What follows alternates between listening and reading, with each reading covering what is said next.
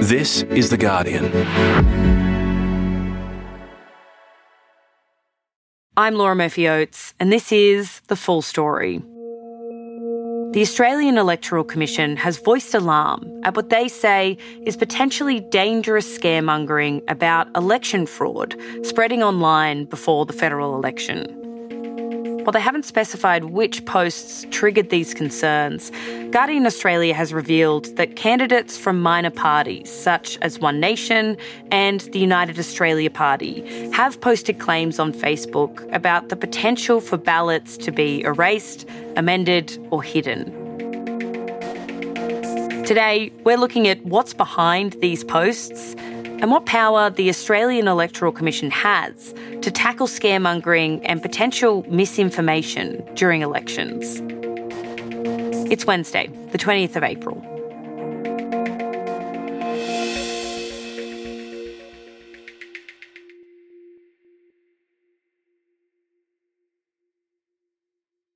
Josh, you've been looking at scaremongering and potential misinformation in this election. What have you seen? So on Facebook, we're seeing claims from a number of these smaller sort of micro parties or minor parties, the likes of One Nation, the United Australia Party, a bit of the Great Australian Party as well. Josh Butler is a political reporter at Guardian Australia. These groups are starting to seed some ideas or some themes about claiming that the election might be rigged, the potential they're talking about for election fraud, or suggesting that ballots could be erased or amended, basically kind of telling people they should take more precautions when they vote, or with this theme of election fraud or election rigging. Tell me about some of these posts. Yeah, so one of the earlier posts that I came across in this sort of realm of things was one group called Reignite Democracy. So this is a political action group. They collaborate a lot with the United Australia Party. They wrote on their website in February, I'm quoting, they were telling people to take a video or a photo of their completed ballot, and they were citing claims, quoting, what they called voter rigging or misconduct. We also had the likes of the One Nation candidate in the seat of Blair in Queensland. Her name's Liz Sadouk. She wrote on her campaign candidate Facebook page on April 6th, she was telling people to use a pen when they vote, claiming that it will ensure that your vote is valid and cannot be changed. I think it's important to say that people always have had the option to bring a pen if they wanted to, rather than the pencils that are provided. She was also telling her followers that they should sign statutory declarations, the legal documents, because, quote, should counting go amiss. And then there was also a candidate for the United Australia Party in the seat of Paterson in New South Wales, around the Hunter region. His name was Jason Olborn. He wrote on his Facebook page on April 9, we sign a stat dec and give it to the polling booth operators so we can contest the election results if we deem them to be untrustworthy. I did find those stat dec recommendations kind of interesting, because the AEC later told me that there would be no people at the ballot boxes, no staff who would be actually able to legally take those sort of statutory declarations. So I'm not sure how successful that those suggestions would be for people. So you started to see different candidates and parties post similar things, all within a matter of days of each other, all in this space of a couple of days in April. Is that fair to say, Josh? Well, yeah. I mean, something that I noticed on a couple of these candidates, and it was a small number, maybe like half a dozen or so, but these candidates that were raising related issues did seem like it was all very similar. It was bring your own pen, sign a stat dec. All these things were, almost identical. Is there validity to these claims that are made in these social media posts? Well, no. I mean, according to the Electoral Commission, I spoke to the AEC about this, and their spokesperson said that the inference that counting is subject to manipulation, they said, quote, this is simply not the case. The AEC has been working really hard in the lead up to this election to deal with misinformation, to deal with voter confidence and that sort of thing. And they've said essentially, Australians should feel confident that their ballot paper will be counted according to the preferences that they mark. They also pointed out that there is a number of ways that ballot paper security is ensured. They've talked about, security guards at the ballot box. The boxes they actually keep the votes in are transparent. They're locked with barcoded cable ties. They're never left alone with any one person. They do police checks on the supervisors. There's a whole range of, sort of accountability and security measures that they use, and they're trying to really amplify the measures that they take and give people a lot more confidence. What did the candidates and the parties have to say about what's behind these posts, why they posted them? I reached out to all the ones that I mentioned in my story, reached out to One Nation and the UAP, and Jason Alborn, who was the UAP's candidate in Paterson. He said that he was listening to the voters. He claimed people had been left out of the political process, and essentially he was trying to give some voice to them. I asked him if he thought the election would experience voter fraud, and he replied that people's concerns are legitimate and all voices should be heard. One Nation didn't get back to my request for comment. The One Nation Victorian branch, which had shared some stuff in this realm, and their candidate in Blair as well, didn't get back to me. Neither did the One Nation head office. So still would love to hear from them, but they didn't respond when I reached out to them. So according to the Australian Electoral Commission, this isn't a legitimate concern. We have heard similar claims of voter fraud before, though, in the United States. Is there a link there, Josh? Well, this is what the AEC seems to think, and a few, social media analysts that I've spoken to as well have said similar things. I mean, obviously we heard a lot of this stuff coming from the US after the 2020 presidential election. This is a major fraud in our nation. This is an embarrassment to our country. We were getting ready to win this election. Frankly, we did win this election. Shared a lot by Donald Trump supporters claiming that the election was rigged, that the ballots were thrown away or that they were changed, or this whole gamut of kind of baseless conspiracy theories, more or less. So the AEC has basically said that a lot of this stuff is being imported from the US. It's coming from the US, and it does seem to have an American election sort of flavour to it. People might remember a few months ago, one of the conspiracy theories that was going around were some claims that Australia had bought a bunch of these voting machines, claims that Australia had bought a bunch of these, that the computer software was rigged, or those sort of things. That this was definitely one that had come from the US. It was really definitely linked up really tightly with some of the Donald Trump 2020 presidential election stuff. So this wasn't shared by the candidates we mentioned above, but it was shared in a tweet from the Great Australia Party leader, Rod Culleton. And the AEC had to put out basically all these statements saying that, number one, Australia doesn't use voting machines at all.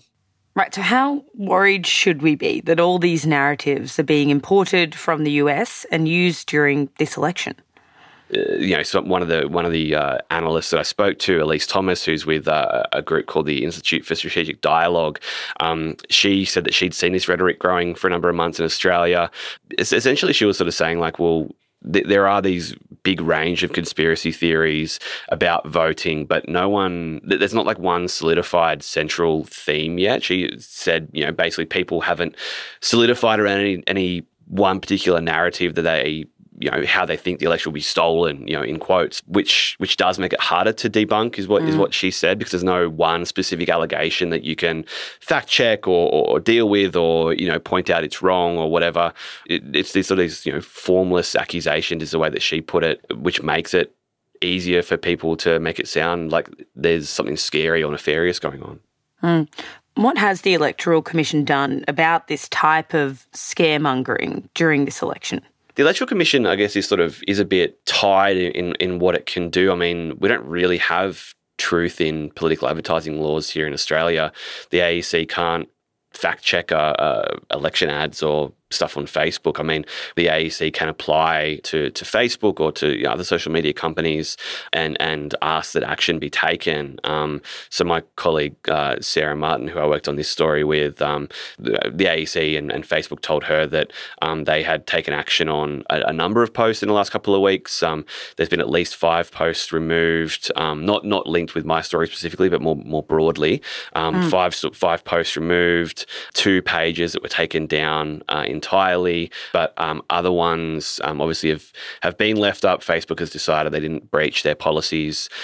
For instance, Facebook said that the posts about using pens or signing a stat deck didn't violate their community policies, their community standards, but that the company was on the lookout for election misinformation. They are encouraging people to report things that they see which may violate policies, which you can do as part of the Facebook sort of internal reporting mechanisms.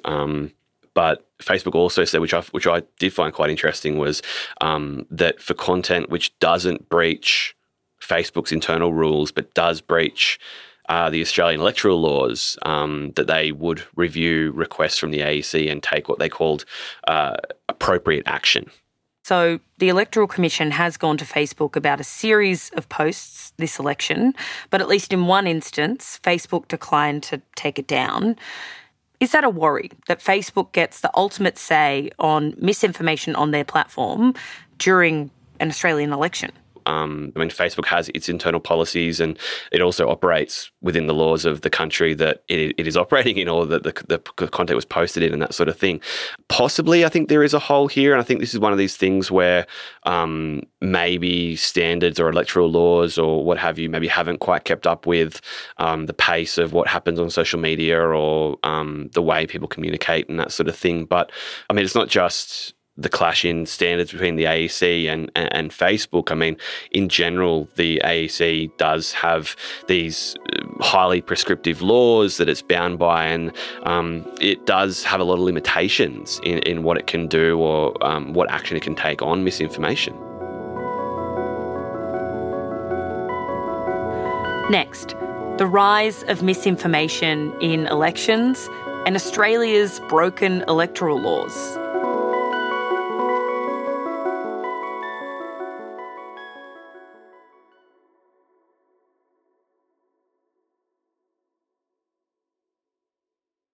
So, Josh, the Australian Electoral Commission is our electoral watchdog.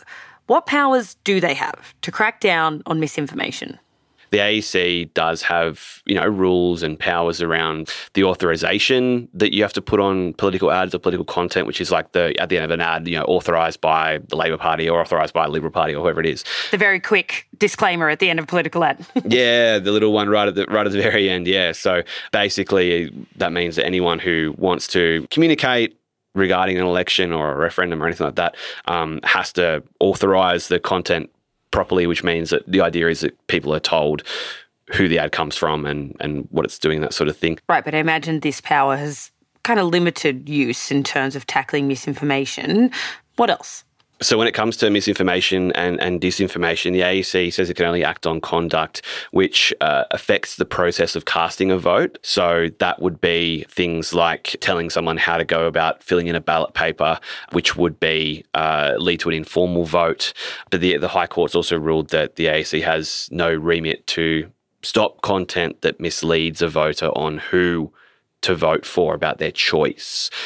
So they can do stuff about telling people the wrong information on how to fill a ballot paper in. They can't tell people. They can't do anything about misinformation that might change someone's vote. Right. So when it comes to misinformation, they can step in when someone is being misleading about how to vote and the voting process, but very little else, it sounds like. Look, if you go to the AEC website, it does say that it has no role in regulating political content of electoral communications. It's up to voters essentially to consider if information is reliable or current or safe, which is, I guess, you talk about a gap or a hole in the laws. I mean, the parties do exploit this. I mean, we do see it at election time. The major parties do run, what we call scare campaigns. A lot of the time they can be based on very little. I mean, at the last election, we saw the talk about, the Labor Party is going to bring in a death tax. So I am going to challenge you on the death tax. Do you accept that Labor never had that policy and it was wrong to suggest that they did? Labor didn't have that policy, but there are certainly people within the Labor Party who want that policy or have made statements in favour of that policy in the past. This was a claim that spread around through the coalition and their supporters that if Labor had won the 2019 election under Bill Shorten, that Labor would have brought in, I think it was a 40% tax on people's inheritances if they inherited something from a relative or a dead parent or whatever it was. Labor had no such policy. It was ruled out. I can't remember how many times. It is a lie, it is a lie, it is a lie. And I think the Liberal Party need to be ashamed of themselves using low rent, American style, fake news. This is where the gap sort of comes in that the parties can almost lie and get away with it. How big a problem has this become, the spreading of misinformation and disinformation, especially around election time and especially online? It is really hard to say, and it is too early to say for this election. But there are some worrying signs, I think, already in this election. We do know that it is very widespread. I think at the last election, we only really saw and really appreciated the impact and how widespread the death tax misinformation was after the election had happened and after we had time to go back through all the Facebook stuff. So my colleague, Catherine Murphy, she wrote at the time in 2019 that election was what she called Australia's first post-truth campaign. She was concerned about the weaponising of misinformation, the lack of oversight, lack of any meaningful intervention to stop it, and she thought it was a pretty significant weakness in Australia's electoral system. What did she mean by lack of intervention? What was actually done to crack down on this in the last election?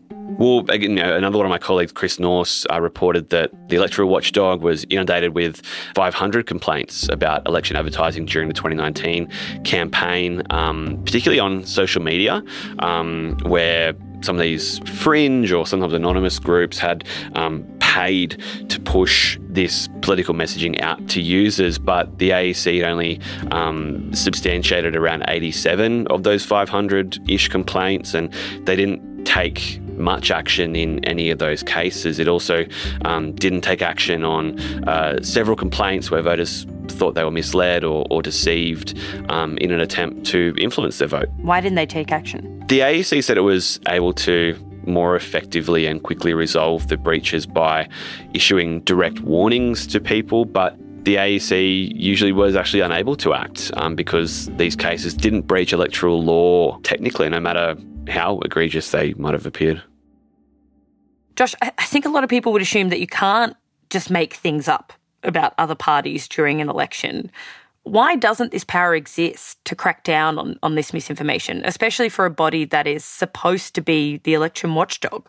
Well, there has been talk about reform for a long time, but it does routinely get described as unworkable. People bring up concerns about potential restriction on free speech. There've been previous attempts to regulate this kind of political advertising, but they have failed along the way. In the 80s, for instance, Parliament attempted to introduce such laws and then they were quickly repealed.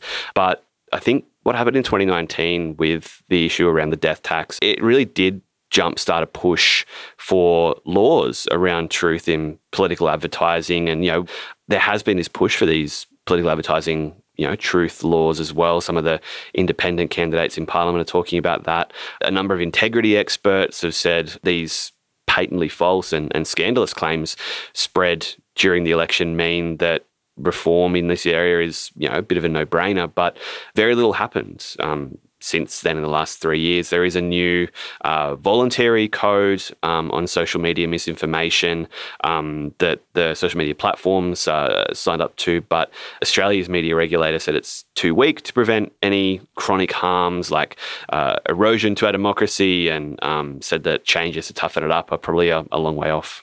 Right, so if we just plod along and don't introduce any more regulation to this system, what do we risk? What types of harms can this do to elections and to broader society? Well, I guess there's a few different facets to that. I mean, number one, I think people should be able to make an informed choice when they cast their vote and, be voting for the right thing, and know that if they base their vote on a certain issue because they've been told that, a certain issue is occurring in a certain way, that, they shouldn't be lied to.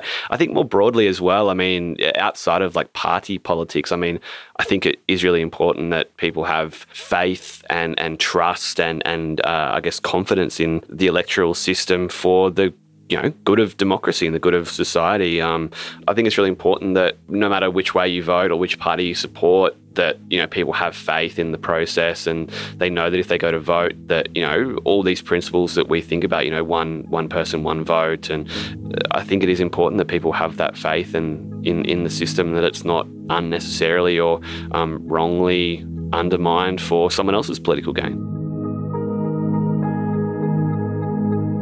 That was Josh Butler, a political reporter at Guardian Australia. We've linked to his reporting on this and the reporting from the broader Guardian Australian politics team about truth in political advertising on the Full Story page.